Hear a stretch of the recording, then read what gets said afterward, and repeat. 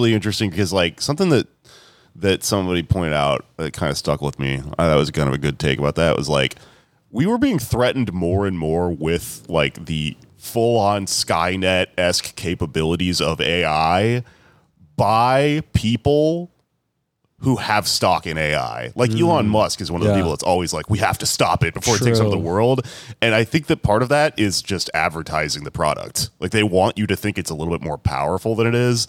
It clearly, like, this summer was fucking weird, just with all the art and like music and stuff, and like Chat GBT is just a weird robot entity that lives in our lives now. Like it's freaky, but I think that was it flexing its hardest to try to affect that strike possibly, or I mean, we'll see what, because we had Ben Clarkson and Matt Borzon, and Ben was saying that like in animation it's why wouldn't you use it? It's a tool. Is helpful. It's a tool.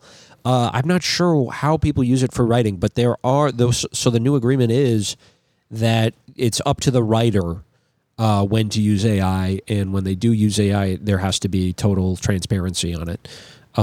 Which I'm not sure how they're going to facilitate that or make it happen, but there's probably going to be loopholes in this for the next several days. As long as the form continues to exist, they're going to be trying to take a picture of you and then put you wholesale into Friends.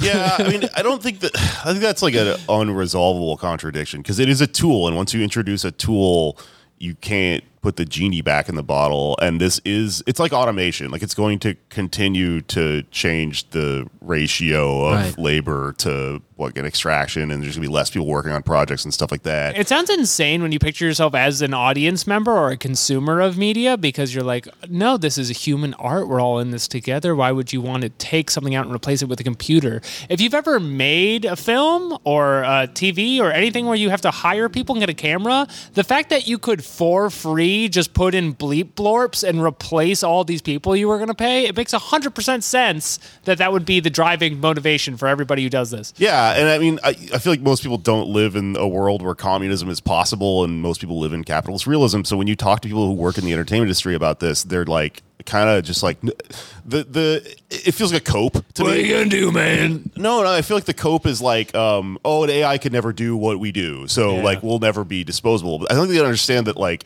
there's just a mathematical equation to this that happens in all industries with automation, and like the only way to resolve this is to overthrow the government. Absolutely. And have a communist revolution. Change the fucking mode of production. With as much respect to the human heart and soul as I could possibly muster, they can definitely do that shit you do with a robot. If not now, then like later, it'll happen. I mean, yeah, I am kind of with Chomsky in that, like, I don't think a computer can ever come up with like One Flew Over the Cuckoo's Nest. A computer or Citizen could never make Tears of a Rainbow. No, the spark, the originality has to come from a person. But like, I mean, the Muppets are an inherently illogical creation. Miss Piggy, she's a woman, but she's also a pig, and that's her desire lies in her pigliness. But thank you, no Chomsky. Your Chomsky is terrifying.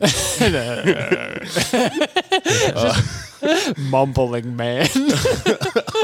But the tool changes the amount of like shit the person with the original spark can get done just on a technical basis to get that formed into the end product. Yeah. I don't think we're like, they know they can't have Chat GPT write an episode of The Office, because it will just be like, hello, I am Dwight. Are you a sexy American lady? It's just like a spam bot. Maybe today I will date bears.